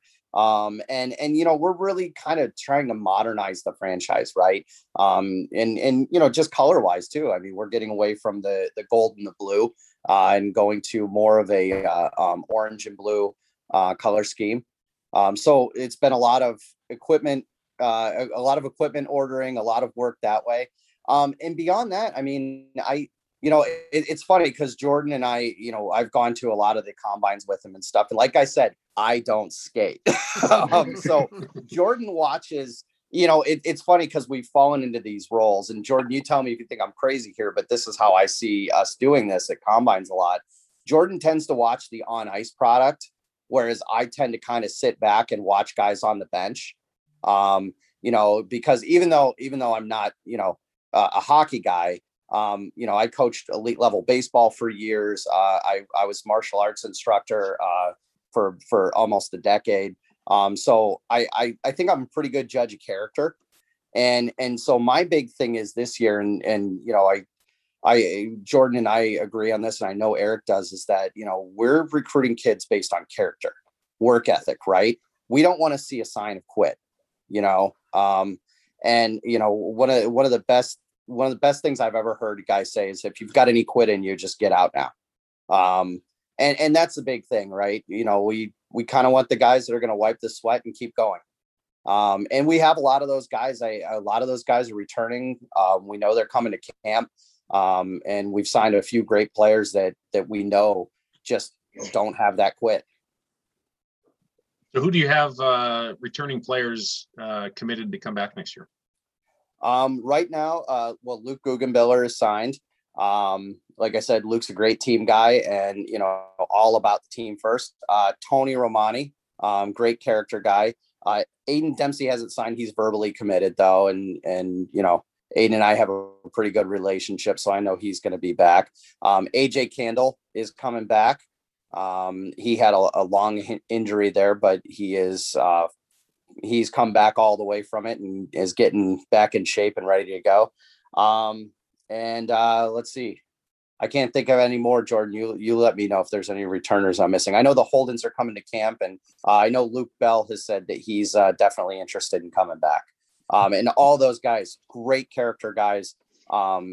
Just from the standpoint of, if you ever want to see something really fun to watch Luke Bell lift weights. The guy's a beast. There's no two ways about it. He just, he puts 120% into everything he does. I actually went to a workout once and I couldn't help it. I had to get into it.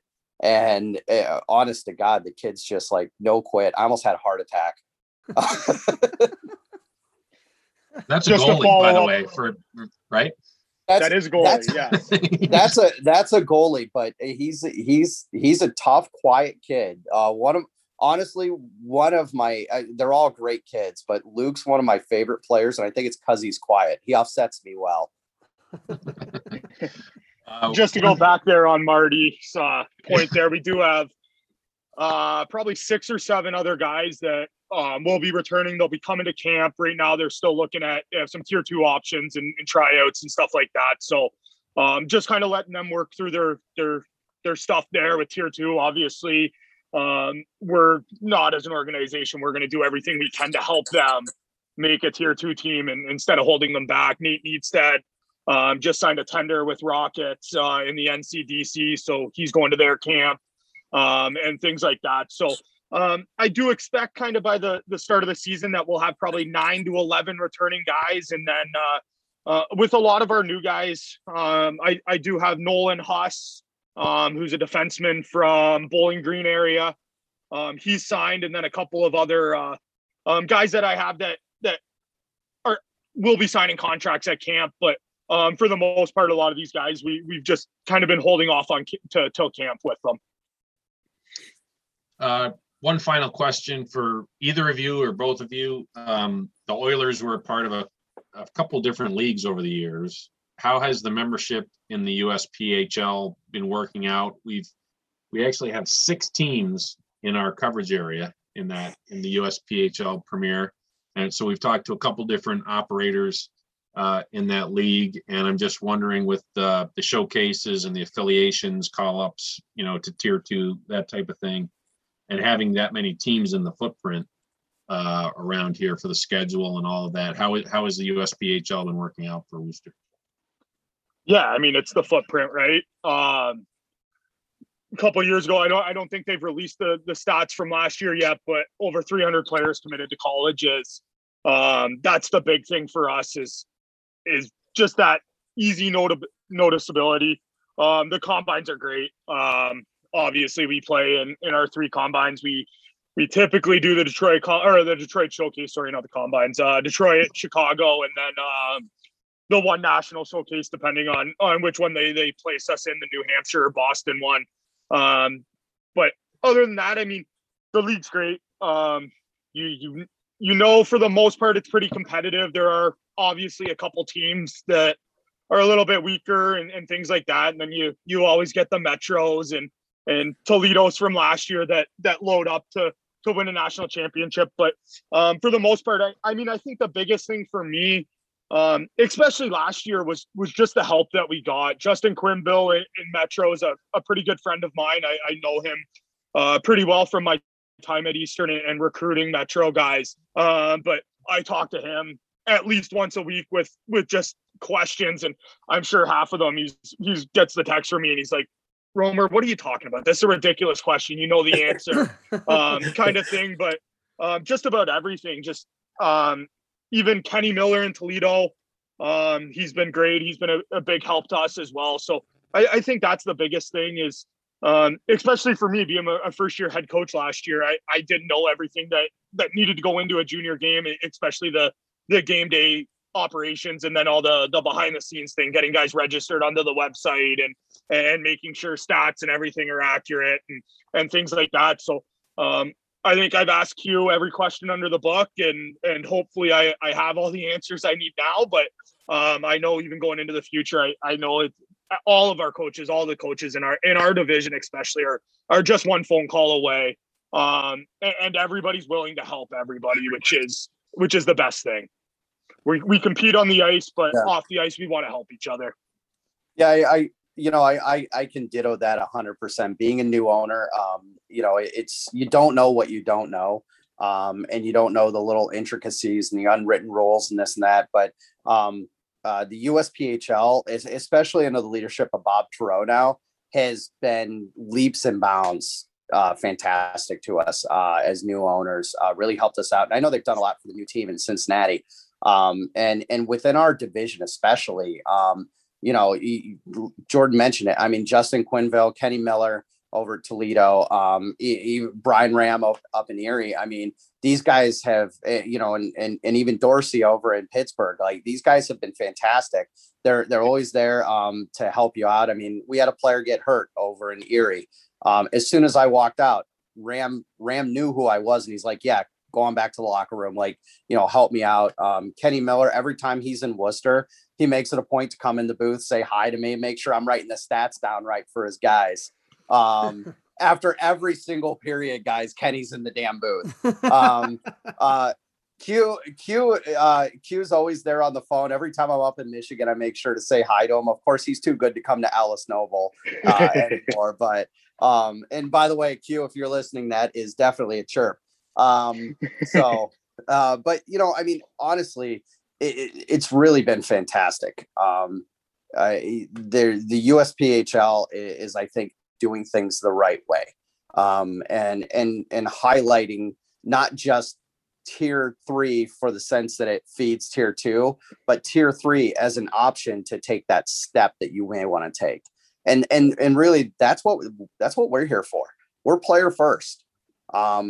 You mark my words, and believe me, if you guys ever see it happen and I'm still the owner, you can come and smack me around, but there will never be a point where Worcester completely changes the roster after Christmas break in order to try to make a run. The guys who come and play for us are the guys that are going to play for us. We're always going to do it right. And I think that falls in line with programs that we respect, such as Toledo and Metro.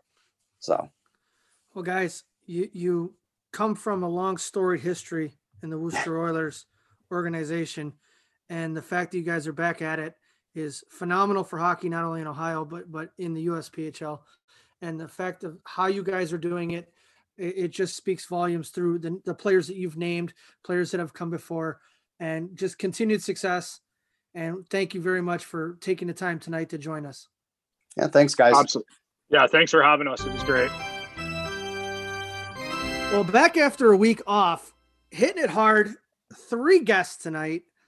First, we had on Nate Hanrahan, the GM and head coach of the Columbus Mavericks of the USPHL. Nate's history of coming from Niagara Falls, Ontario, through Niagara University, coaching on the women's side through Robert Morris and Ohio State, and now at the helm of the Columbus Mavericks. You hope that coaches in junior hockey have the best interests of the players and teach them how to grow and become better players and better individuals. Nate is definitely doing that down in Columbus. Absolutely. And by the way, a heavy lift for the two of us with 3 guests and no Tim Sullivan. We're having to probably on assignment. He's on assignment. To drive on assignment again. He's on assignment again. But you're absolutely right. And he came in, like you said, his career has kind of been, he seems to join organizations in their first or second year when they're kind of building things, but they had a really good year this year. And it seems like they're coexisting. We've talked about we talked about a lot of high school hockey on this podcast and how that's been growing down in Columbus. And then you drop a tier 3 junior team in there, and it probably causes a lot of apprehension that they're going to start poaching players or whatever like that. But it seems like they've coexisted pretty well with the, in the ecosystem, if you will, down there. All the general managers and the coaches we've had on, it's almost a misnomer that that's what's going to happen. Well, speaking with Nate and speaking with our second guest, with Marty and Coach Jordan Romer, that's not the best interest of the player. And that was said in both talks tonight, is that the best interest of the player is first and foremost player friendly, player driven. I mean, they're here for the betterment of these players. So I'll use a term that was used in the interview, was poach them. How does that benefit? Right. It doesn't. Now, if they are ready, you'd hope it's a collective agreement from their either high school or their youth coach and the junior team that says, hey, we think he's ready. What do you think? What do you think? What's the player think? What does the family think? Yeah. It's a collective agreement, because at the end of the day, you're not doing this player a service or a justice by putting him in a situation that he may not be ready for yet. Yeah. And the Mavs had a lot of Columbus area high school kids. I think almost all of them were, graduated from their high school program. I know of one that didn't. He was a senior this past year. But I also went to that tryout I mentioned at Winterhurst last year. They did a joint tryout with the New Hampshire Monarchs team at Winterhurst, and the kid was the best player on the ice. So he was ready to. If he's ready to do it. Yeah. Absolutely. If it's the betterment for the player. Yeah. then And do to it. Jordan Romer's point, go back and play in high school, play power play first line, touch the puck a lot. And then you still got 2 years of junior eligibility. Come to me then. Right. Yeah. So it seems like there's always going to be, an instance once in a while where people get their toes stepped on, but it seems like for the most part that they are coexisting, in that ecosystem down there pretty well, I think. Absolutely. Then we had the chance to sit down with the co-owner and GM and head coach of the Worcester Oilers, back at it again down there at the Alice Noble Ice Arena. Marty Kerr, Jordan Romer, excellent talk. I mean, again, starting from scratch. There's no blueprint. It's let's feel our way through. And they made multiple mentions of the help they've received from other coaches throughout the area, be it out of Toledo, out of Metro, out of Pittsburgh. They're obviously, he hinted at a rebranding, so to speak, of the club. The building process is difficult. Obviously, there's got to be excitement, as Jordan spoke about. There's a little more excitement this year than last. I'm sure it's a pressure thing too. Now you have a year under your belt. You understand kind of what's supposed to happen. And now it's okay. Now our feet are fully entrenched in this. Let's go. Yeah, they took their lumps last year. I think there were 8 wins last year. So, but they, and they've done a good job. Securing high school players or graduated players from the Cleveland area specifically, but they're kind of uniquely positioned, as he mentioned. What did he say? You go down 71, you go through a cornfield for 10 minutes or 10 miles. Turn right through a cornfield. It's not Toledo, it's not Cleveland, it's not Columbus. They're kind of, and they've been reaching out and grabbing players from all those different markets. But I'm going to go to a game in Worcester next year. It looks like a very quaint place. Nice. It kind of reminded me of Medina. I was looking at some, looked it up. I've never been there. Alice Noble's a phenomenal place. Yeah, it really is. It's a loud building. Yeah, and it seems like need many to have it sound like it's much larger. And it sounds like they've got a good fan support down there. And I'm definitely going to get to a game there next year. I'd like to get in that loge. Nice glass enclosed place. Great vantage point to watch the game. That'd be pretty fun to see. But you know what? With the positivity those guys are talking, and how just excited they are, it's not if, it's when. For those guys, having a short total of wins last season, and hey, you got to build it from somewhere. You got to start somewhere, right? And you know what? With the excitement that they're coming with and projecting out through management and coaching staff, it's just a matter of time.